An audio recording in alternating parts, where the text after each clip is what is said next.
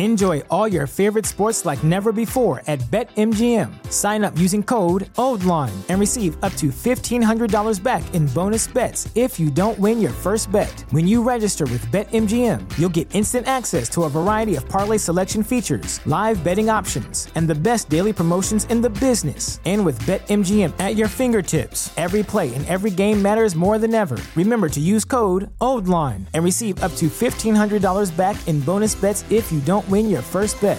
BetMGM and GameSense remind you to play responsibly. See BetMGM.com for terms. 21 plus only. Maryland only. New customer offer. Subject to eligibility requirements. Rewards are non-withdrawable bonus bets that expire in 7 days. Please play responsibly. For help, visit mdgamblinghelp.org or call 1-800-GAMBLER in partnership with MGM National Harbor. Promotional offer not available in Washington, D.C. Oh, the horn, let's go. Everything that we do every day, we want to be a champion. Get your mind right and let's go. Do the little things. Win every day. The Soaplex, they play football. Everything with an attitude. Alabama. I don't give a shit who we're playing. Young and everybody playing against and make his ass quit. That's our framework. That's our MO with the team. Richardson breaks free on the sideline. End zone. This is a mauling, folks, a mauling. Fear the tide, Honey Badger. Hello and welcome to the Alabama Football Podcast, powered by Bama Hammer. Tom, it looks like Alabama arrived in Knoxville ready to start the game. Finish? Not so much. Yeah, man. Saban seemed to be somewhat calm in his post-game press conference and, gave both teams credit for a big rivalry. But I was pretty excited at the start and definitely, as our buddy Joe would say, there's plenty of things to coach up for the bye week. Yeah, absolutely. We start out and we put 27 on them. It's almost the fallacy of expectation because, I think Vegas called it a 14-point game. I think they nailed it. You and I meant to go back and listen to our predictions last week and just didn't get back to it. But our predictions weren't too far off from this type of, I think we probably had a little more for us and a little less for them, but I think we were in the neighborhood. But this game was almost the tale of two games, one blowout and one sort of nail biter. You kind of average those together, and that's how you get 34-20. Based on our expectations going in, we probably would have been okay with that score. Based on our expectations going into the second quarter, a little frustrating. It was, and we'll flip the field of defense here in a minute, but I was just really disappointed at how we handled, letting them back in the game with their running quarterback. He's a guy that got his first playing time against us last year. He hasn't played all year, and he comes into the game and he gives a different dynamic, but he's not the first running quarterback we've played, and they didn't do a pure zone read. I was really disappointed at how they were able to put some points on the board. Let's come back to that when we talk defense, because I have, probably not an answer, but maybe a little bit of a theory. But let's start with offense. What did you see? Alabama started pretty hot on offense. First play from scrimmage, 80-yard touchdown. That's pretty exciting. Certainly a tone setter of sorts there. Just a couple catches in. Amari is up to 155, a couple of touchdowns. Ends up setting or breaking Julio's record for most yards in a game, and he's on the cusp of. And we kind of predicted this back in the preseason guide that if Amari has a big season, he can rewrite every record that we keep. And man, he's just on the cusp of doing that. I think after the bye week against LSU, he's gonna put his name at the top of a couple ledgers. What jumped out to you? I did not realize Christian Jones was not going to play. Obviously, it was a pregame warm up. They said he pulled a hammy, and so watching it on TV, I was surprised to see him over there, dressed out, and didn't realize he wasn't going to play until they announced it.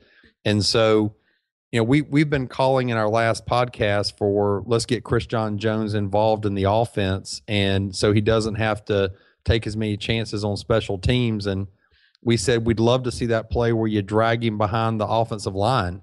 So I thought it was kind of ironic that, was that play called for him and he got hurt, or was that play called for Amari? Because Amari says after the game that, he knew that play was getting called. And that's a play that we've seen Christian Jones be very effective at. So I loved the play call. I'm just wondering who it was truly meant for. Yeah, that's a great question. I mean, we did run the end around with Amari. Again, very frustrating. And I'll tell you this. And as I was watching it, I was just kind of dumbfounded. We lined up Amari in on the play before we ran the end around with Amari and lost yards. We lined him up at the tailback position in a power I behind Justin Fowler. And the concept there is all eyes are on Amari. What's he going to do lined up at the running back position, at the tailback position? And what do? We give it on a fullback dive for a very key first down opportunity. We give it to Justin. And so we just ran a play where the concept is everybody's watching Amari. Let's use him as a decoy. What do we do on the very next play? We run an end around Amari, like suddenly on the very next play, no one's going to be watching him. That was, to me, just the contradiction of those two plays back to back. One is designed, the concept is everyone's watching him, so he's a decoy. The next play, it's an end around as if we don't expect people to be watching him. I don't get that. No, I don't agree with calling that play subsequently right after the dive. I guess I was referring to the opening play of the game. That play that Amari went for 80 yards, that has been Christian Jones' signature play for the past 2 years with A.J. McCarron. We have faked the run to the left. We have hid him behind the line, behind the offensive lineman, and drug him behind them, and we have tossed the ball to him in the flats. And Amari ran the play, and so I loved the play call, and I just wonder who it was for because Christian Jones didn't get hurt until the pregame warmups. So what did you think of that play call that we talked about a week ago, wanting to see it? And then what did you think about Amari Cooper being the one to run it? Yeah. Okay, I hear what you're saying. I think it's a great play call. I think that I don't know that on the first play of the game, I'll be honest with you, I don't know that we would have gone to Christian Jones. And that's not because I don't like Christian Jones at all. I think it's you want to get your quarterback into a rhythm. And I mean, it's no secret who the lead receiver is, who his favorite target is. And so if you think in sort of the concept of let's get an easy completion, settle down the quarterback, we're on the road, let's do those types of things. I think it's easy, might be too strong of a word, but it's very reasonable, very logical to think that play was going to Amari anyways. Well, it definitely could be. I just thought it was funny, based on how we had said, we had talked about it the week before.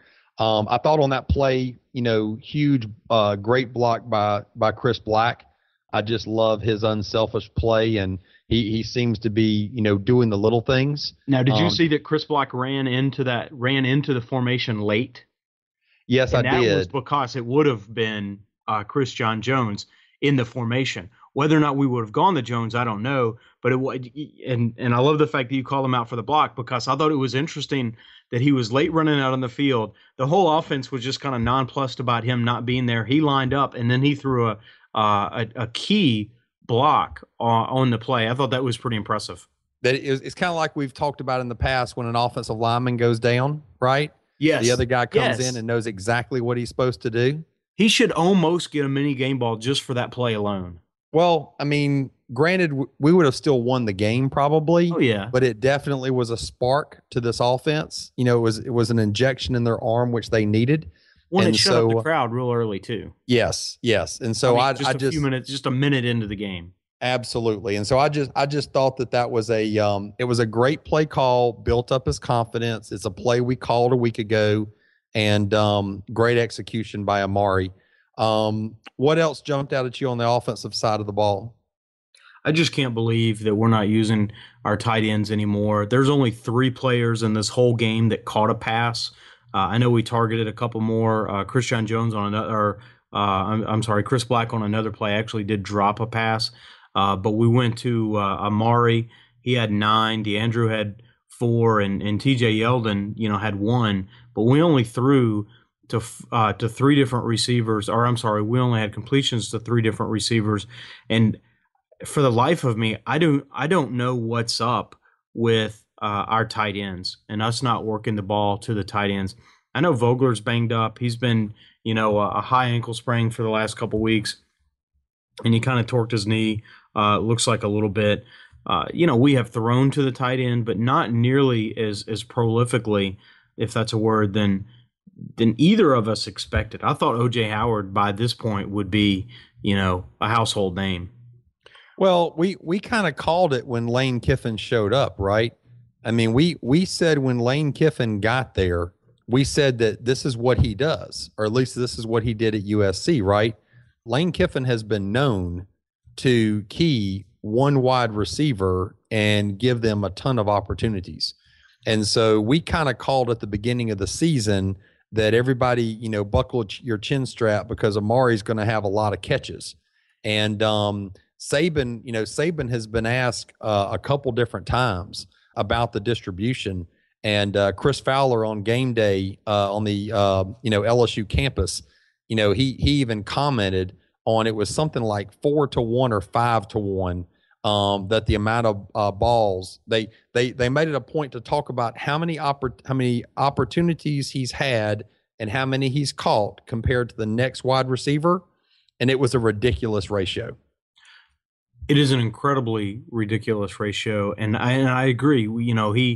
The expectation was that Amari would receive catches at a sort of an elevated clip, but there was which he deserves. That's fine. I don't debate that, right?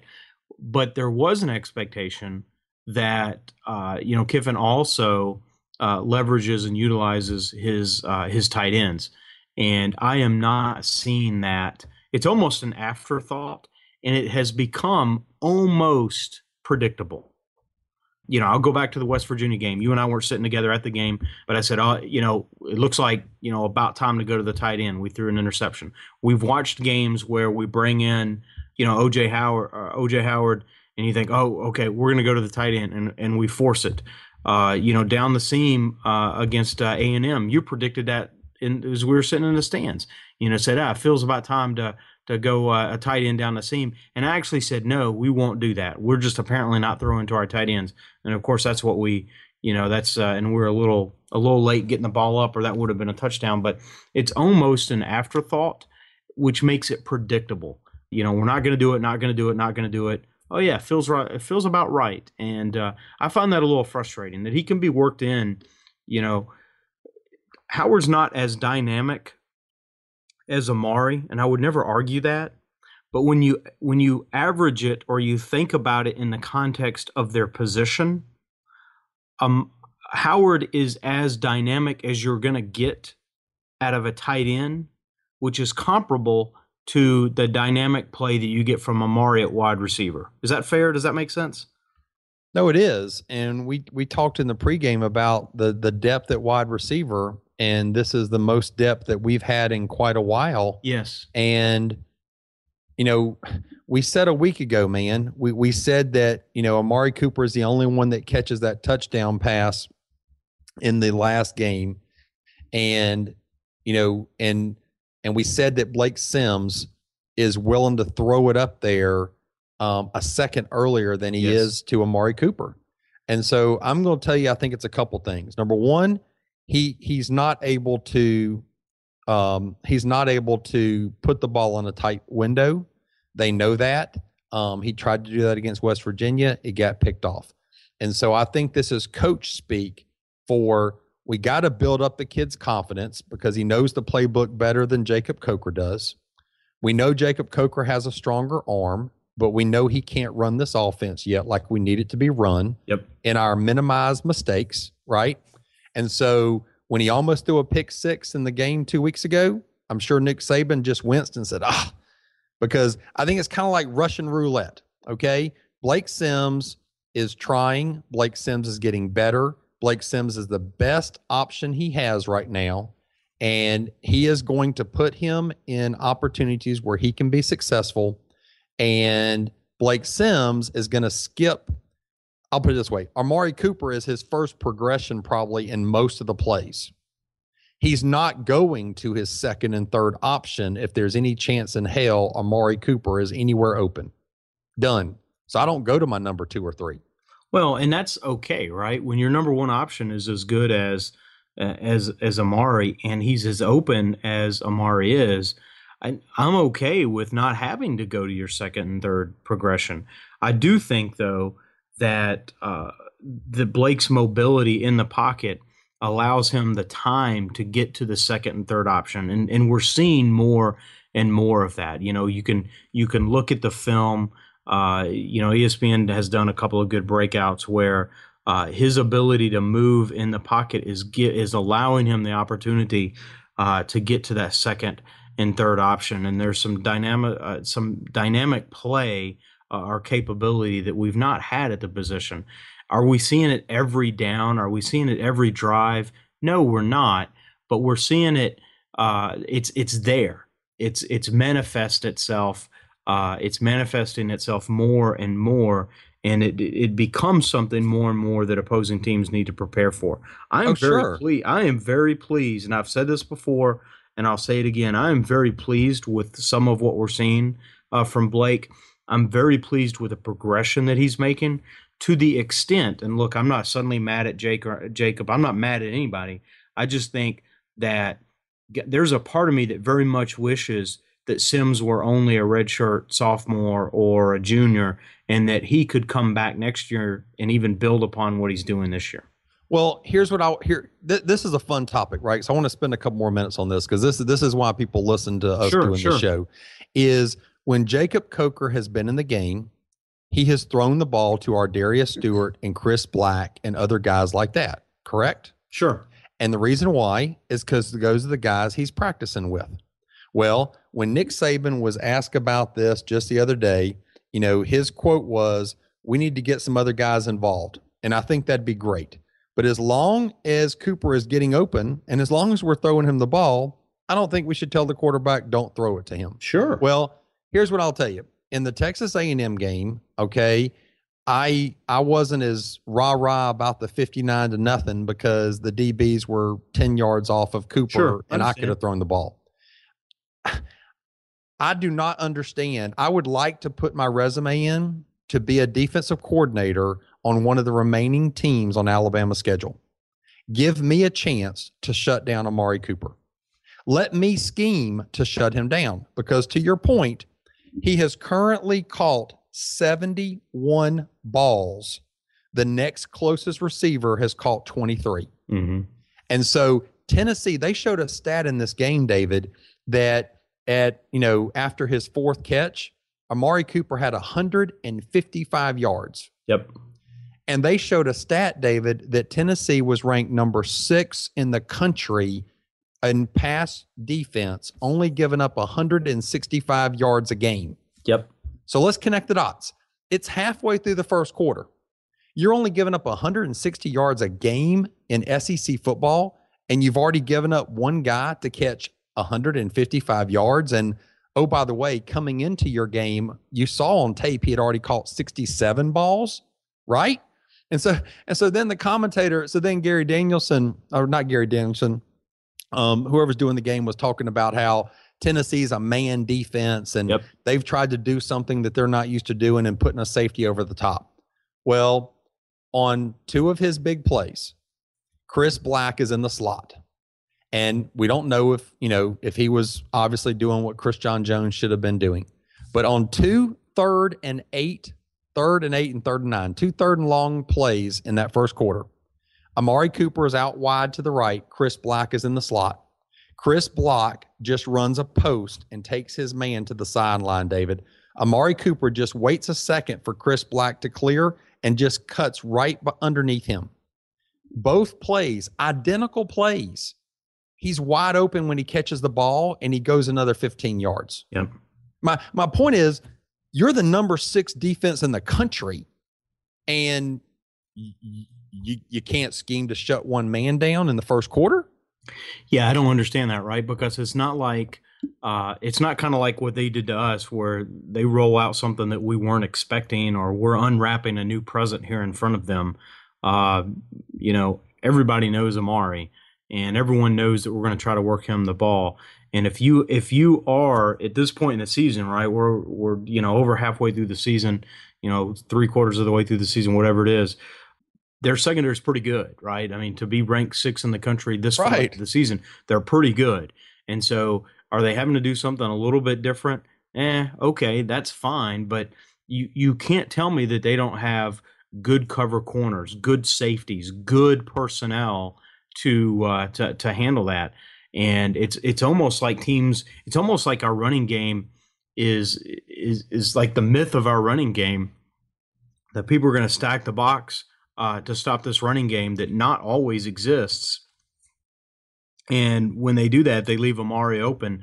I mean, I'm going to submit a resume, I guess, with you with some of these other teams. I mean, I would go at least a nickel, and I'm putting 2 guys bracketed on Amari everywhere he goes on the field, and then I'll use my remaining guys to stop the rest of the defense or the rest of your offense, because frankly I'm not worried about the rest of our receivers. And I'm saying this as a defensive coordinator, and again, it's not because I don't like any of them, it's just I don't think we're going to throw to them.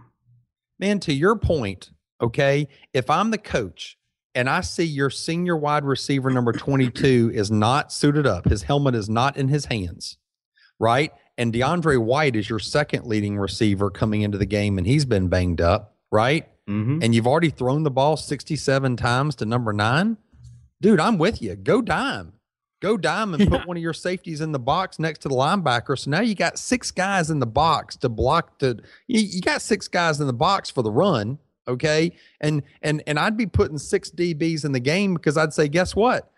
Alabama's not a 4 or 5 wide team. They're not pitching the ball around like West Virginia did to us. Right. And so I'm not taking anything away from Amari Cooper, but on his 45-yard touchdown pass on the left side, the DB 6 yards off of him, he doesn't even chuck him at the line of scrimmage. He just runs by him, and Blake makes a nice throw, but it's like they're doing 7-on-7 skeleton drills. I mean, dude, we're good, but we're not as good as they're making us look. I'll just say it that way. Well, and I'll say this: Amari's pretty gifted. Amari is pretty darn gifted, and there are some subtle moves that he's making to throw off some of these corners. Tennessee's got some talent. The Hargraves kid from Florida, obviously made him look pretty bad when they were in coverage. Together, we were able to actually rotate away from him, which I thought was interesting. They didn't follow Amari all over the field, but he has some giftedness to him as well. I don't want to give that. I don't want to say that everything, morons running their defense, for a little bit, pitching and catching with Amari can make anyone look like a genius. I'll definitely say that, but I just want to go back, and I want to say this again, and you can either spend a minute with this or not, but I'll say again, I wish that Blake Sims had another year coming back, because I would rather go and look, it's a whole nother season, and we'll be hyped up for it as well. But I would feel better entering fall camp knowing I've got Blake building upon this season, a second-year starter, than going into next season knowing that we're breaking in a brand new starter, and we're going to have some of this learning curve again. I think we got spoiled with McElroy and then AJ, and AJ, right? Where we were a long span between breaking in a new quarterback, and heck, you can even go with John Parker. Parker ahead of that. We had quite a number of years where we only broke in 3 quarterbacks. Now we're going to break in one, and we're going to break in another one next year. I'd rather have Sims back. Oh no, I understand, and having 2 3-year starters back to back, helps. And my comments wasn't taking anything away from Amari Cooper, and I think Blake Sims has played better at this point than I would have expected him to play. I'm just with you. I would double cover Amari. I'm sorry. They didn't double cover in this game. They had a safety over the top, but the safety is over the top of 2 wide receivers. I would have said 2 guys are going to cover Amari Cooper, period. UDB cover the short to intermediate. You take the long stuff. I got another safety in the middle helping out in my dime, And I'm going to say to the quarterback, hey, you've only thrown the ball to these other guys about 30 times combined. Right. These guys are going to beat me. He's not. He will not catch a ball tonight. Or if he does, it's for 5 yards. Yep. And I think we're going to see that from LSU. I think LSU is not going to let Amari Cooper beat us or beat them. Yeah. No, that's fair. I think that we're going to see we're going to see some attempts at that, and there's a lot of teams that have tried to do that. Tennessee, I don't know. To put that many yards up, 224 is pretty stinking amazing. But no, it is. It is. I'll tell you one other thing real quick is while I'm happy that we are having success, I also am concerned that this over reliance on Amari is hurting us. In this is not what you want to do to a great depth of wide receivers to get them all upset because they're not getting any balls, right? I hope that we can get this distribution more in line before the season's over, because you got a lot of number 1 and 2 wide receivers in the nation coming to Alabama, which you and I both know never happened. And I don't want them to stop coming because we're now labeled as somebody that just gets the ball to one guy. Yes. Yeah, absolutely. We have no trouble getting talented running backs because we run so many of them. At wide receiver, you could make the case that we're putting a receiver at the top of everyone's sort of All-America list, a potential Heisman candidate, and of course that's going to help lure recruits. Yeah, but we've got a roster full of talented receivers that can't see a ball, and recruits see that as well. You'd rather see a distributed ball, a bunch of guys getting 50 or 60 catches, 50 maybe, than one guy getting such a disproportionate. And I get the uber talent that Cooper has, and I'm not mad at him. And look, go with what works. And as long as you're going to let me continue to pitch and catch with maybe one of the better receivers in the country, then I'm going to do that. I get that. It's easy to kind of sit back where we are and say, gosh, you still got to spread it around a little bit. And there's no reason in the world that we can't do it. And we've talked about this. When they're healthy, take a Chris John, take a DeAndre, take a Chris Black, take a Ardarius, take some of these guys and say, absolutely, we're gonna, we've got 3 to 4 design plays that we're gonna go with, go to you, during the game, and you can't do that with everyone because 3 times 4 is 12, and then you're gonna get 8 to Amari is 20, and you want to run the ball a couple times. You kind of hamstring yourself if you have sort of a forced distribution, but you can go in with the idea of saying I'm going to run some plays from each of these buckets, and that I am going to try to distribute the ball a little more. I think that we could be more intentional in that area. No, I agree, and the other reason I'm making this point too is I was looking forward to see how we would handle this against the number 6 ranked pass defense, because I don't want us to get into the playoffs, right? And a team do it to us then. I want it to happen now, right? I don't want it to be in the semifinals or the national championship game and they shut down Amari for the first time and we're sitting there saying, well, what do we do now? Right. We've covered. Never seen this. He's covered. Yep. Really? It's called football. I want to see it now. Sorry. I'm with you. Just impatient. Anything else on offense? Yeah, I think that, I think probably a couple of things. We came out like gangbusters, had sort of a quiet spell in the game, but, overall, there's a lot of diamonds even in that rough spell. I mean, we were 11 of 15 on third down. When they came and made it, 17 to 27, they made it, a 2-score game. We really, as a team, sort of stood up, planted our foot, and put together a 13-play drive, 76 yards. Derrick Henry's 28-yard touchdown, burned some time off the clock. Blake Sims had 2 amazing. Well, okay, maybe one was amazing and one was really, really nice first down runs on third down to continue to move the chains. When we had to score, we did. And so that's something that we can think about. Let me pause you for a quick second there, because I want to stick with what you just said there, because this was one of the things that I wanted to talk about. I would say, while I don't think we were going to lose the game, sure, that run on 3rd and 9 that you're talking about, yes, I think was the turning point in the game. Yes. And so I think play of the game. Play of the game by far. And so on that 3rd and 9 at our 48, when everybody watched the game, when he sat there and there was nothing there, and he was out there in the flats like we've been rolling him out, and he took off and put it into that second gear, and he still had 3 yards, and he was like, I'm stuck. And so he sat there and sacrificed his body, and he could have easily separated a shoulder. He sacrificed his body, and he was landing on his non-throwing shoulder, and then he flipped that arm out there. He could have easily separated a shoulder Sure. with that play. And he said, I need to get this for the team. And that's why I want to be clear that he's the right guy for the job right now. Yep. Because that is why they got that touchdown to make it 34-17.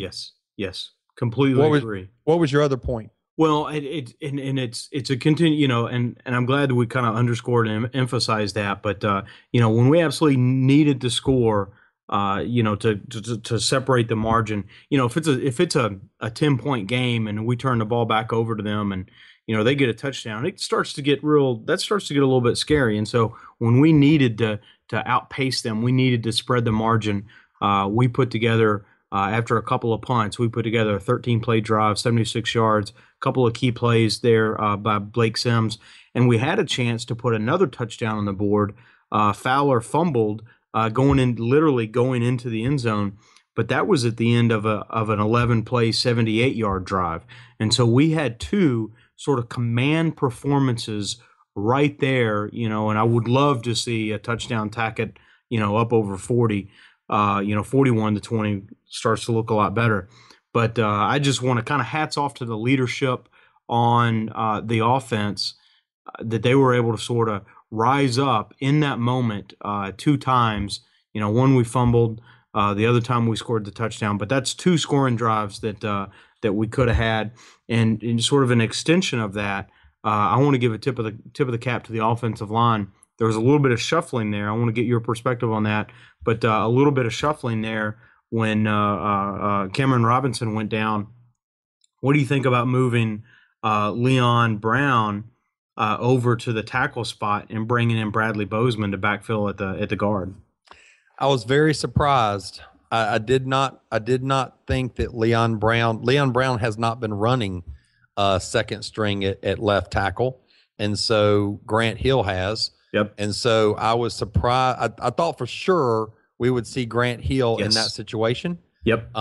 Grant Hill got some run there last year. It's a position that requires some athleticism, right? I mean, you're guarding the blind spot. And so I think Leon Brown was put in a very difficult situation. Granted, not the defensive end that Arkansas had, but when I saw the move, I was like, "Whoa, okay." Yes. And then he played the position like a guard. He did. But he was recruited to come to Alabama to be our savior at left tackle. So I thought it was kind of interesting that he comes in with the press out of JUCO to be a tackle. He's found a home at guard, and then in a pressure situation, that's who comes off. That's who we slide out there.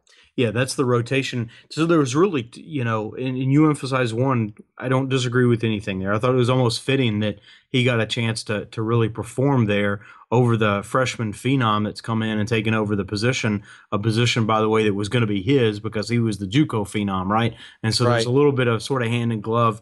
That's kind of a neat storyboard. But the other side of that sort of double shift is bringing Bozeman in to play guard. Yes. Leon and Shank have been back and forth at that guard position. Dominic Jackson has been spending time at the guard position, and everyone get out of the way. Bradley Bozeman is going to come in, and I don't think if this were to have happened 3 weeks ago, before Bozeman came in and spent 2 weeks at center, I don't think the same shift happens. I think it's pretty impressive, and so hats off to Bozeman for really stepping in, seizing his opportunity at guard or at center, and then when the starting center comes back, he's still right there, ready. Demonstrated his ability last week, ready to come in and play at the guard position. Well, 3 weeks ago, we wouldn't have seen that.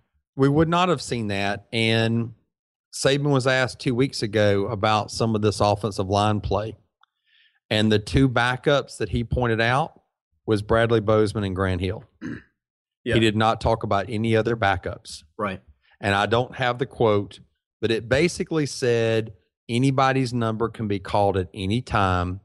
And these guys have come in and been able to do what they were able to do because of their work and practice. Yep. And I'm going to read between the lines and tell you that Bradley Bozeman and Grant Hill have been working harder at practice, even knowing they're not a starter, than some of the other guys have. I think that's fair. I absolutely think that's fair. It's hard to read that any other way, and I think that's appropriate. I'm excited about, and we talked about this in the earlier part of the season. Those that have been listening, is the depth along the offensive line. We've been talking about, we have a legitimate 2 deep. We legitimately have, 6 and 7 and 8 starter quality guys. And we're starting to see that, right? Because almost everyone on the offensive line has had some downtime, has had some out time this season. Except for Ari. Well, I guess except for Ari, but he certainly missed, which is I guess I get the joke there, right? That I guess that is irony there, because I think. And I like the guy. And he's the most fragile of the bunch. Yes, he's the most fragile of the bunch, and he's the only one that has the consistent one. Yep. Yeah. And so that's kind of interesting. But he has missed time in practice. And so isn't that an ironic silver lining? Is his inability to practice because of injury? He's still playing the games, but not able to practice. That has helped develop this depth that has sustained us during these injuries. Because, Tommy, we've had seasons where we've had, you and me may as well be the 6th lineman, because if we have someone go down out of our top 5, we're sunk. And what was the ball game when J.B. Klausner had to go, was the center, and went out, and someone else had, and it just, the whole offensive line just crumpled like a wadded up sheet of paper, because we had lost our foundation at the center. Well, now we're talking about, we have played 7 and 8 guys in sort of starter roles, first team roles. This is the kind of depth across the offensive line that I've not seen. Sort of first sight. We've not had this in 20 years. Oh, sure. And this is only going to help Alphonso Taylor, and this is only going to help Dominic Jackson.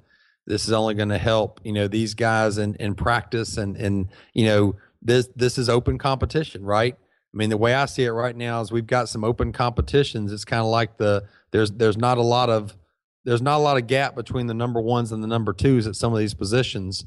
And so a guy like Alphonso Taylor is like, okay, here comes the bye week. I'm ready to win me a job. And I love that, because that's what we need. And but kudos to Bozeman to apparently putting the necessary effort in practice. To be that guy. And when he came in, once again, I rewound several times and had to keep an eye on him and Leon Brown at that point, because you can't miss Leon. That Leon had gone to left tackle. Yep. And I thought they both played pretty well, considering. Sure. Once again, sign me up for defensive coordinator. I know Leon Brown has been guard. If I was Tennessee when he went to tackle, I would have been blitzing a cornerback off the edge. I would have been blitzing a linebacker around the defensive end. I would have been flooding outside of him and said, okay, guard, I'm going to make you stop it. And I'm going to do it 3 times in a row. Yep. And they did not do that. No, I'm with you. I definitely agree with that. Let me put my tinfoil hat on for a minute and just throw a conspiracy idea at you. Cam Robinson goes out with a high ankle sprain. That seems to happen a lot against the Volunteers, huh? You know, it does. And so that's fair. That's a fair comment from the years that we have seen this, going back to Sean Alexander. Yep. But I will tell you, in this play, when it happened, I had to go back and watch it several times, and an energetic Cam was just trying to go help and push the pile. I truly think it was an accident, but it really frustrates me because you want to say, Cam, just don't even be in there, right? Just don't, because that's when things happen, when legs get tangled up, and there was no benefit, right? Nothing got accomplished from him going over there and trying to push the pile.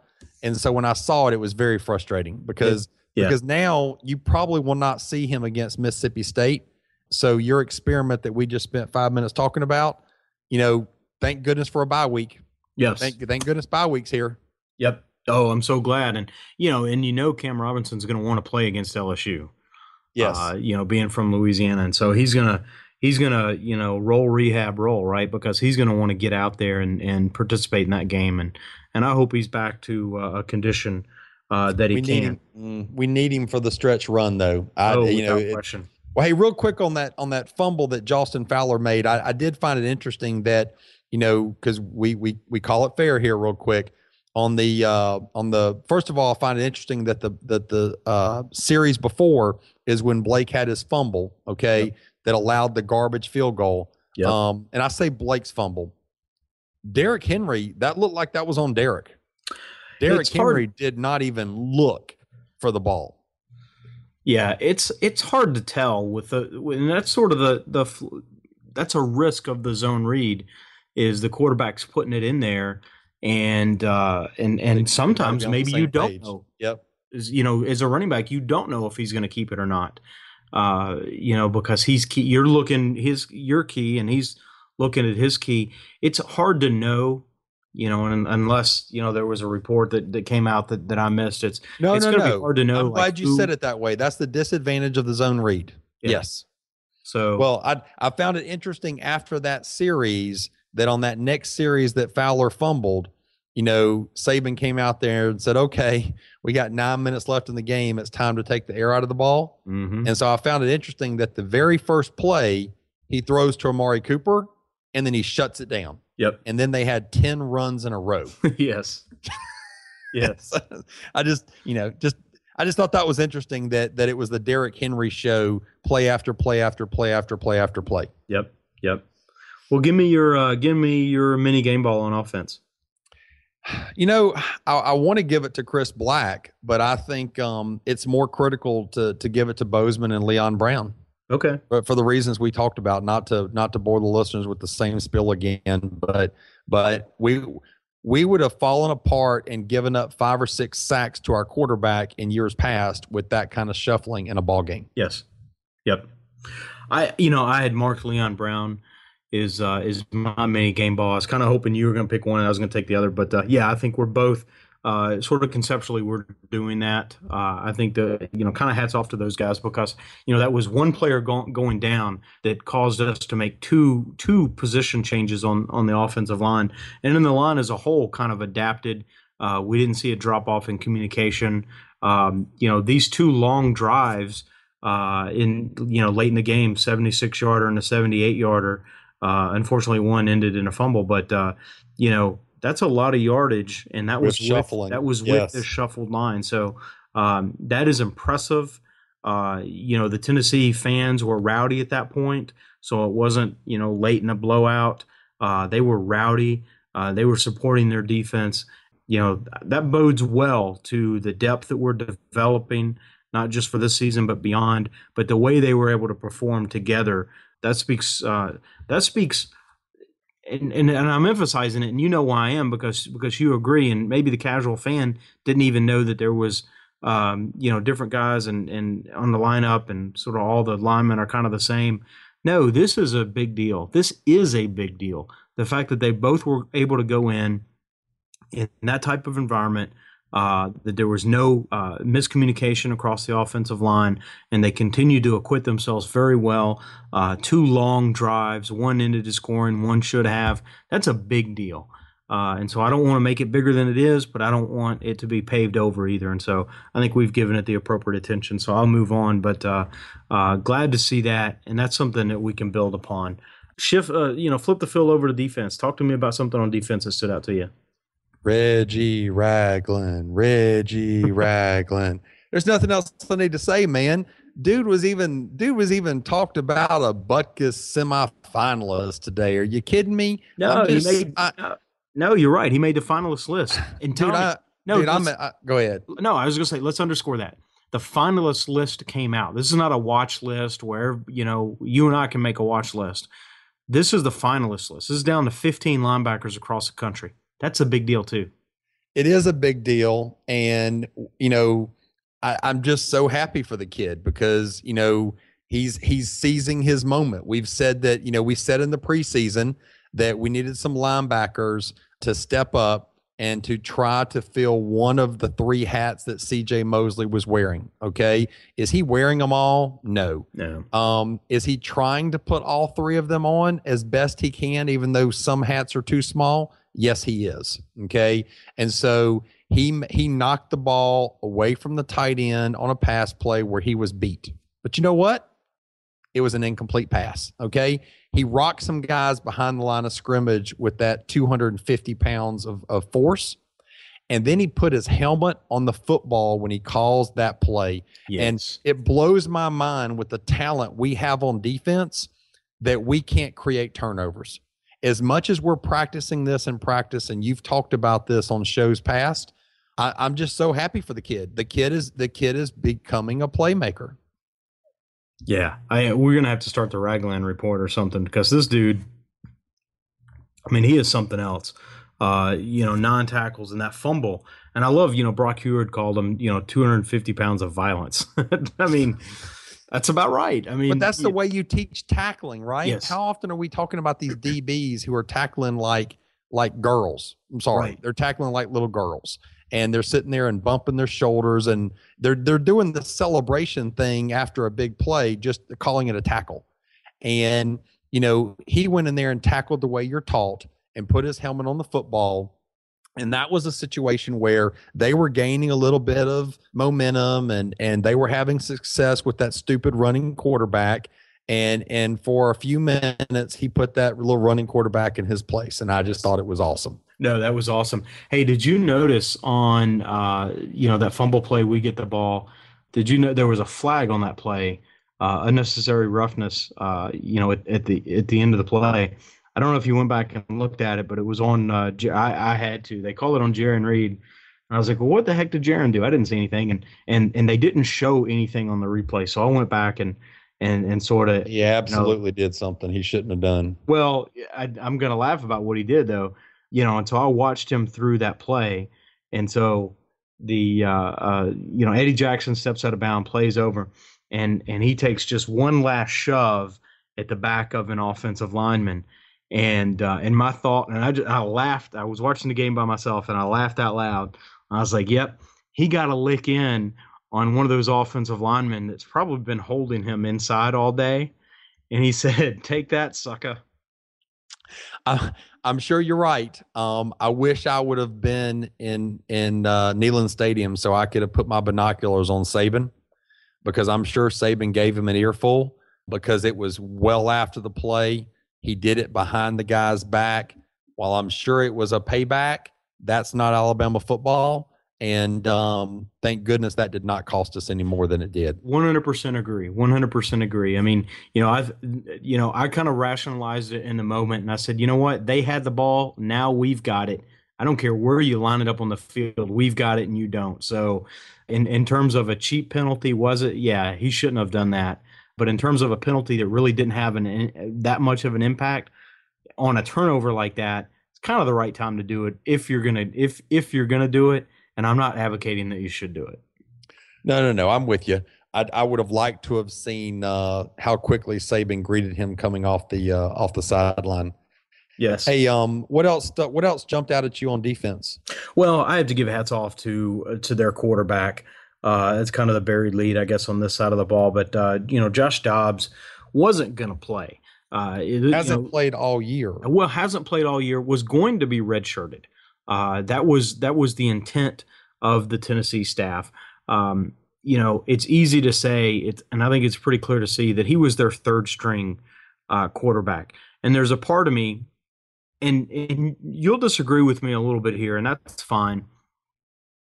But there's a part of me that said, I betcha we had zero expectation that we were going to see the running quarterback. We prepared to see Worley because we thought that, probably that he was still going to play because it was sort of a game time thing that it was officially announced that he wasn't going to play. And we thought we'd see Peterman. And we knew what we had in those guys. We didn't have any mobility at the quarterback. And just how we talk about roster management, we can sort of look at another team and sort of predict, kind of forecast, not we, but our coaches who are, more intimately familiar and tracking the roster than we are, and say, oh, absolutely, they're going to try to redshirt this guy. And at this point in this season, they're not going to sort of lose or burn a year of his eligibility. We're probably not going to see him. And so we didn't prepare for a running quarterback. And so we saw an offensive style of play that we were absolutely not prepared for. Doesn't mean we couldn't have adjusted better. I think we should have. But I think they came out, put him out there, and I just think it was something we weren't that prepared for. I'm sure it's something we were not prepared for, but I will quickly disagree with you when I will say that we are the coaching staff that burned a red shirt on D. Liner that we talked about last week, and he didn't see the field the rest of the season. And so we have the ability to burn red shirts that make no sense, just like all coaches do. And so the fact that he played against us last year and had some success running the ball against us, the fact that Worley hurt his shoulder last year, the fact that he had already been sacked 30 times this year, that it's a shoulder possible thing right now. I'm sorry. The coaches should have prepared for Dobbs. Am I the coaches? No. Am I as smart as they are? No. But I'm sorry. They should have read the tea leaves and they should have prepared for Dobbs. I think that some of that's easy to see in hindsight. I think that with the limited number of hours of practice and preparation that they get, I think they rolled their dice on, we're going to see Worley, we're going to see Peterman, they're going to redshirt. It's easier to project smarter decisions on other people, even when sometimes our coaching staff makes decisions that we question. It's easier to project the smarter decision maybe on the other group. Now, it turns out playing Dobbs was a smart decision because, he came, I don't was to say the game was in jeopardy necessarily, but, he gave them signs of life. They put 20 points on the board that they would not have put up if he were not playing. He had a lot of offense that they would not have seen had he not come out on the field. So, but playing him was not a bad decision. But I just think that and here's look, I'm going to draw back from my personal experience. When I was a senior in high school, our team sucked. We were 1-9 that season. We were horrible. We were awful. The one game that we won was after a bye, and we completely reinstalled a brand new offense. And so we had been running some sort of pro set, something, who the hell knows, veer. We were running a veer offense, and we shifted to a wing tee. And so the poor team, and they weren't that good either, that we played coming off the bye, that was our one win because – man, they could study film up one side and down the other, and they had no clue what we were going to do because, hell, we had just installed a brand new offense. Nobody knew. And so it's in my mind, and maybe I'm just wanting to make a historical experience for me relevant, but to me, I see a parallel there, that it was this kid has a style of play that has not been sort of fully put on tape, and we just weren't prepared for him to come in and play like that. I mean, the kid played, forget just the raw athleticism he had.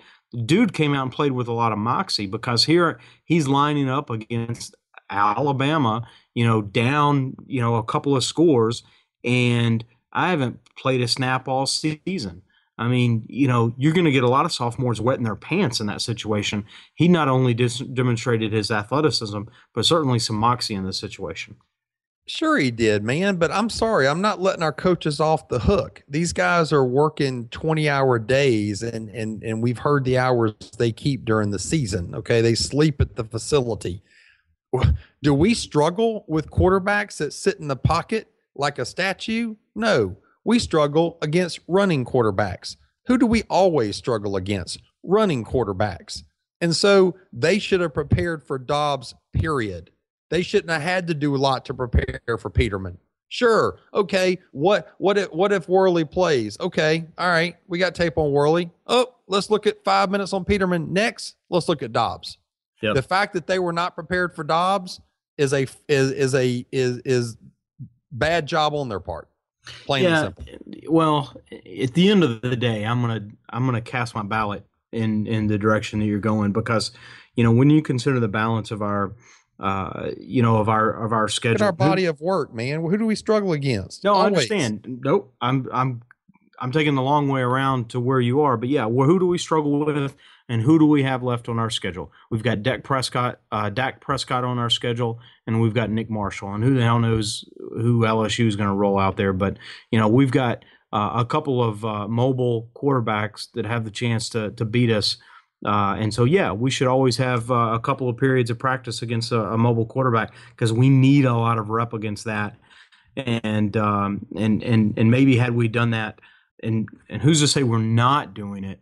But gosh, we could have manifest that a little bit better on the field Saturday. Well, I wonder if it speaks to two things, because I will tell you, I felt better about how we were going to match up against Mississippi State until I saw this. Yeah. Because Dobbs is no Prescott. Prescott is Tim Tebow Jr. Yes. And the fact that Dobbs was able to rush 19 times for 100 yards concerns me, because that makes me wonder if the big physical linebackers we have in the middle, right, do not have the speed to get to that running quarterback. I don't think Prescott's as fast as Dobbs. He's a bigger guy. He's a lot heavier. He's going to have a little bit of a different running style. But I'll say this, and I would attribute it if I could remember where I read this. But if we go on and have success against Mississippi State and Nick Marshall at Auburn, we probably need to give a little bit of thanks to Josh Dobbs for exposing us, reminding us that we have a weakness there, and, right before the bye week. Thank you, Dobbs. Right before the bye, so we can double down on that. No, absolutely, I agree with that. I also thought it was interesting on defense that Dylan Lee got a little run. Dylan Lee came in the second half and played one of the outside linebacker positions. Excuse me. And there was one play that I'm sure you saw on TV where they were running to his side on the edge. Yep. He was being blocked by the tight end who was bigger than he was. He held the outside shoulder free like he was supposed to do, tackled the guy out of bounds. Lance Thompson runs over to him like, good job, kid. And for the limited snaps that he had, he got 2 tackles on the day. And we're going to need his contribution sometime between now and the end of the season. Yeah, I think we're going to see more and more of him as the game goes on. I want to talk about, and this would almost, if we did a Tennessee podcast, this would almost be more Tennessee offense than it is our defense. But I want to talk about their freshman tight end, Ethan Wolf, and why we did not recruit Ethan Wolf on name alone. That is an awesome name for a tight end. Why we didn't recruit him on that alone, I don't know. But he had 10 catches, a touchdown. It reminded me of the day that Jason Witten, as a freshman, wore us out all up and down the field. But there was one play, and I'm going to flip this almost back to talking about our offense and talking about our tight end coach and almost our MIA tight ends and kind of what's going on here. But when you consider that he is a freshman tight end, and on one of his receptions, he lined up, kind of lined up at the tight end a little bit off the line, and Jarek Williams was in coverage, and so he came off the line, ran right at Jarek Williams, kind of broke down like he was going to block him. And so what does Jarek do? Jarek says, well, I don't want to be blocked because they're running this way.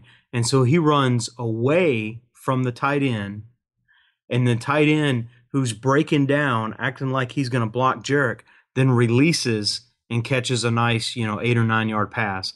And I'm thinking, man, that is NFL savvy. That is a senior savvy play to do that. And so you tell me which of these two teams is coaching their tight ends, because that was pretty stinking amazing. That was pretty impressive right there. Well, I'm surprised that they did not go after, because, he finished with 1 catch on the day, but he had the drop that he beat Reggie Ragland on. Are you talking about Ethan? I'm talking about Ethan. Yes. No, he had 10 catches. Okay, I might just be looking at a different number there than you're looking at. I was showing 1 catch on the day for 10 yards, but I will tell you that I think that he exposed a weakness that we continue to have at the linebacker position, and I'm surprised that we are not figuring out a way to compensate for it, because it is definitely something that teams going forward are going to continue doing against us. No, you're right. I misread that stat line, but the catch that he made, and so it was a 10-yard reception, was that where he just broke down like he was going to block Jarek, and then released and caught the pass for 10 yards. And look, he was going against the safety, and it's just the scheme that we had on. Because he was going out towards the flat and not attacking the deep middle over the linebacker. And I agree with you there. We should still, we want to be defensive coordinators that are playing against us. Well, if I'm an offensive coordinator playing against us, I'm attacking our linebackers in coverage. And that, I don't disagree with that. I just think, and so his day was less impressive than I thought, but I am still no less impressed. I don't know who the hell stats I was looking at when I came up with that, but I am no less impressed with that play that he made against Jarek. That's just savvy to, this guy can cover me one-on-one unless he thinks he doesn't need to cover me, then I'm going to be open. That's just impressive. And you know what? That's coaching. That is, you coach a player to do that. Sure. And so I still go back and ask the question, who's coaching tight ends? Because we can't even find our tight ends with a map. No, that's true. Hey, I wanted to a couple of things very quickly. Cyrus Jones on his pass interference, it was a good call. Saban's been quoted that we teach these guys to turn and play on the ball. I know you love your Cyrus. He continues to not turn to the ball. It drives me crazy. He could be called more than he's being called, and he definitely was guilty of an obvious pass interference on the play. I didn't think that was nearly as egregious as you're making it sound. That would have been a very good no call. More damaging in not turning to the ball was Tony Brown. That touchdown could have very easily been broken up had he just turned to the ball. Because none of our DBs turn to the ball, man. None of them do. Well, when do they ever turn to the ball? When? They don't. The current DBs that are out there do not turn to the ball. They do not. I would not make such a blanket statement, but I would definitely say that Tony did not, and he could have broken up that pass. And I don't think the pass interference on Cyrus was that bad. I think he's beneficiary is the wrong word, but he's the victim of some of the worst calls I've seen in the secondary this season. They seem to all go against him. There's some that would have been, good no calls. I think this would have been a good no call, but they seem to all be going against him. And, I still do like my Cyrus. I still think, hey, he picked off a ball, so he saw that one coming. But I think he has played very, very well at the corner position. I mean, I don't think you can say very, very well. See, I don't think you can say very twice, but we can agree to disagree on that. Hey, what did you think of Jarek Williams? I know Jarek Williams is still coming back from being banged up. I thought this was the best star he's played this season. Yeah, he seems to really be coming on and playing stronger and stronger. And I had every intention last week, and I hate to kind of go back a week, but I had every intention of calling out one of his plays last week. And hell, he probably should have gotten a mini game ball last week when he was on a play. He was hit, helicoptered, stuck with the play, and made it and tackled the running back. That was a pretty darn impressive play, and he didn't have a sort of a standout play like that this week, but he acquitted himself very well, and I think we owe him some praise for how he has come back and played well, because I certainly expected Geno to take that star spot and just kind of run with it this season, and that just hasn't happened. And Jarek, when he's been in and out for injury, he seems to really be finding himself at that position. And so, the balance of the season, we may see him make some pretty big plays for us. He just seems comfortable. Yes. And we don't have enough guys in the secondary that seem comfortable. And he seems like he's not clueless. He knows. Okay, let me take that back. Not clueless. Other guys don't seem clueless. He just seems like he's comfortable, like you said. He knows his assignment. He knows what he's supposed to do on that part of the field. And it's like one section of the secondary we don't have to worry about. I think, comfortable is exactly the right way to say it. That is just one word. He looks comfortable out there. That's just one phrase that you could spend 3 paragraphs explaining, but if you just get what that means, and I know you do, you used it, but that very much characterizes how he looks out there. He's not as dynamic as a Landon Collins, and I would never sort of compare him to Landon, but those are two guys that seem very comfortable in the secondary, and there's others, but no one seems as comfortable as those two. No, absolutely. Hey, who gets your mini game ball? I'm gonna let you go first, so I don't take yours. One thing I do want to say about Landon, when he was out with the cramp, Tennessee put together a 15-play, 84-yard touchdown drive when he was out. I don't think they string that many plays together for that many yards with Landon in there. I just don't think so. So we need him to, start eating some more bananas, get that potassium up so he's not cramping up. Give him some water and electrolytes because we need Landon out there. But going mini game ball, I'm going to tell you who had the quietest big day on the team, I think, is A'Shawn Robinson. He combined for 7 tackles, one shared and a tackle for loss. Some of those were assists. I get it, but I thought he played a pretty strong game on the inside there, without registering a sack or making a sort of a headline play. He was just plugging, and that's what we need. And we needed a little bit more of that across the defensive front. But he was out there doing work, and so I'm giving a tip of the cap to A'Shawn. Okay. Well, man, I'm going to give mine to somebody who still qualifies as a mini game ball, since you created these rules and you didn't follow them. I'm going to give mine to Deshaun Hand, and I want to give it to him now before he becomes a stud and doesn't qualify for mini game ball, which is why I'm not giving it to Reggie, because he's already kind of he's already graduated past there now. Yep. He only had 1 tackle for the day. It was a 9-yard sack on the second to last play of the game for Tennessee. Yep. This is the number 1 player in the nation last year who is not scared to come to Alabama and go play at some other school so he can start every play for his freshman year. Yep. He comes to Alabama because he relishes competition, in my opinion. And he might have been one of the players that Saban has said, I got to talk to these guys because, this is not the roadmap that they're used to, right? I don't know if it's him, but my gosh, he's the top player in the nation, and he's biding his time, and he didn't get to play many plays, but by damn, when he does come in, he makes a sack. Yep. So just, kudos to him. He's going to be one of those guys that, and unselfish son of a gun. No, I'm with you.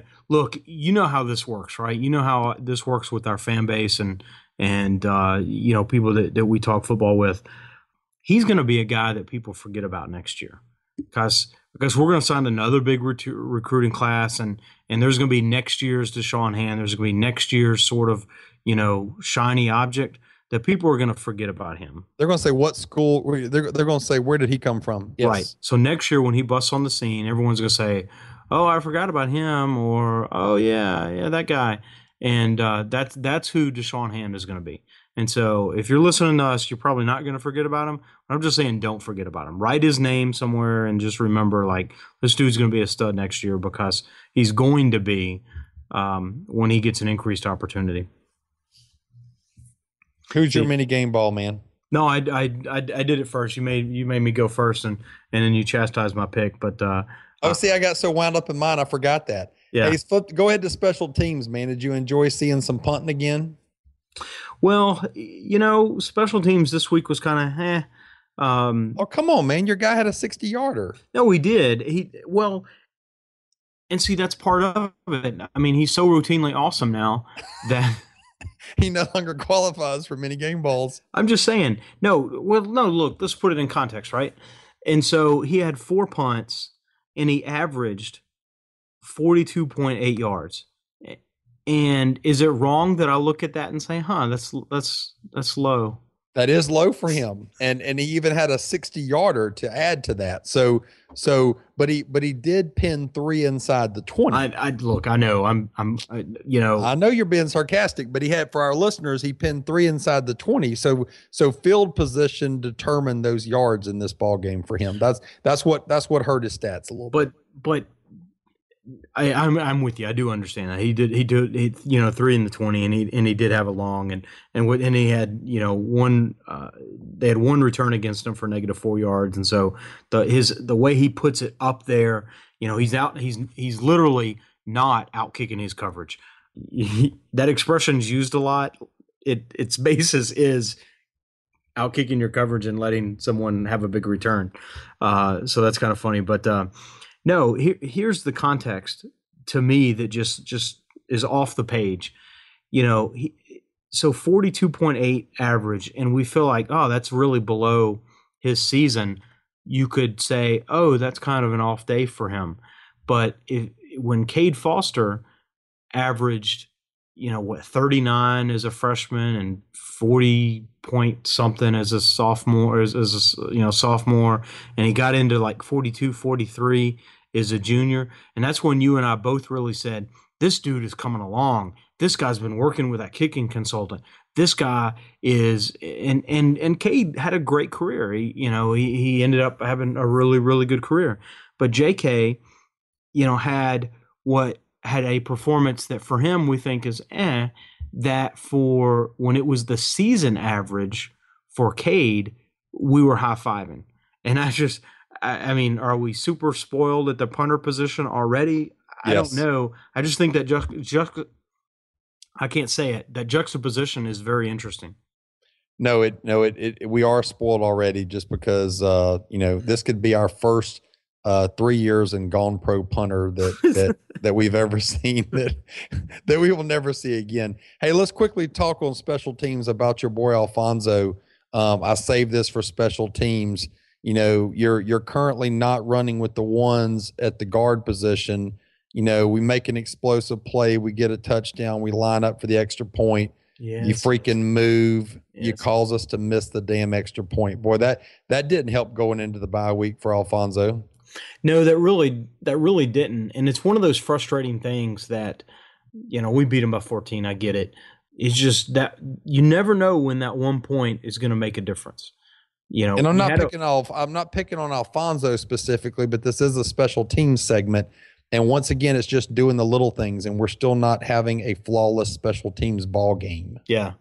No, I'm with you. I mean, ask Arkansas what a 1 point in a PAT difference means. Yes. So it's just every time I see it, I'm like, I wonder if that point's going to mean anything later. And, fortunately it didn't. And, for Alabama, you never want it to, but, when it does, it can be big. And so fortunately it didn't. But yeah, that's nothing for him to, you take a gimme and it turns out to be a miss. And frankly, hell, that's not what we need our kicker to experience. Let's go out there and kick a gimme PAT, get a little bit of confidence, and so we don't know if Griffith's not sitting out there the rest of the day, kind of second guessing himself. We just we don't know these things, and so thank goodness we didn't have any equation altogether. Freaking line up right. Well, thank goodness we didn't have any field goal attempts to prove it, right? Right. What if he'd have needed to kick a field goal? You know, where would that have turned out? He did have 6 kickoffs on the day, 3 touchbacks. The opening kick was our worst coverage of the game. Yep. They called it at the goal line and returned it 33 yards, which was very frustrating. Our boy Reggie Ragland decided to clean up and save the day on that play, or it could have been a lot worse. So I just, I hope we have some one-on-one coaching. They use the bye week to talk about what have you done good and what do you feel like you can work on, and they ask each player that. I hope they ask all the coaches that. And I hope we ask the tight end and special teams coach, what have you done so far, and what do you think you can work on from here on out? Yeah, I agree. We definitely need some self-scouting, and we'll kind of see how that plays out. Well, this week we've got a bye, which we seem to have almost a really good perfect schedule. Play 4 bye, and then play 4. So I like the sort of the distribution. I like the bye here. Give Cam Robinson a little bit of time to get better. Give Landon Collins plenty of time to just get fully over his injury. Number of players that are banged up, dinged up. Give them a chance, because this stretch run here is just super critical. And I know we've got Western Carolina in there, but 3 of the 4 teams that we have left to play, I mean, any of them can beat us. And we've got to be ready to play. And so I'm rooting for a very peaceful bye week, and with a lot of rehab and a lot of recovery and a lot of practice time against some of these mobile quarterbacks. I don't know if you have a thought for the bye week, but kind of give us your thoughts and then carry us into your thoughts for LSU. Well, I'm glad that I'm glad the first team out of the bye week is LSU. I'm glad it's at LSU after they just upset Ole Miss, which I called at the beginning of the game they would for the listeners. I knew they would beat Ole Miss. I think it's great that we can put our eye on them after what they just did. So I'm glad they're our next opponent. I am frustrated that Mississippi State gets a bye before they play us. I wish they had a gauntlet game right before us like we do. Right.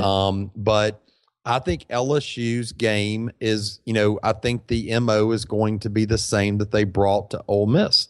They fumbled the ball 3 times in that first half, and they were down 7-3. So for the listeners that didn't get to watch the game, LSU could have put more points on them. I mean, they fumbled at the 1-yard line after a 90-yard drive in the first quarter. So I really think this could have been, even a different ball game than it turned out. What I take solace there is we've got a bigger defense than Ole Miss. We've got those big linebackers that Ole Miss doesn't have. And so I think we are built for the run. So I guess I'm excited. I'm sorry? Better depth at the positions. Better depth in the front 7. And I think that, they're not going to run that quarterback because they know he's their only option, and they know they've got a stable of running backs that they run out there with two fullbacks.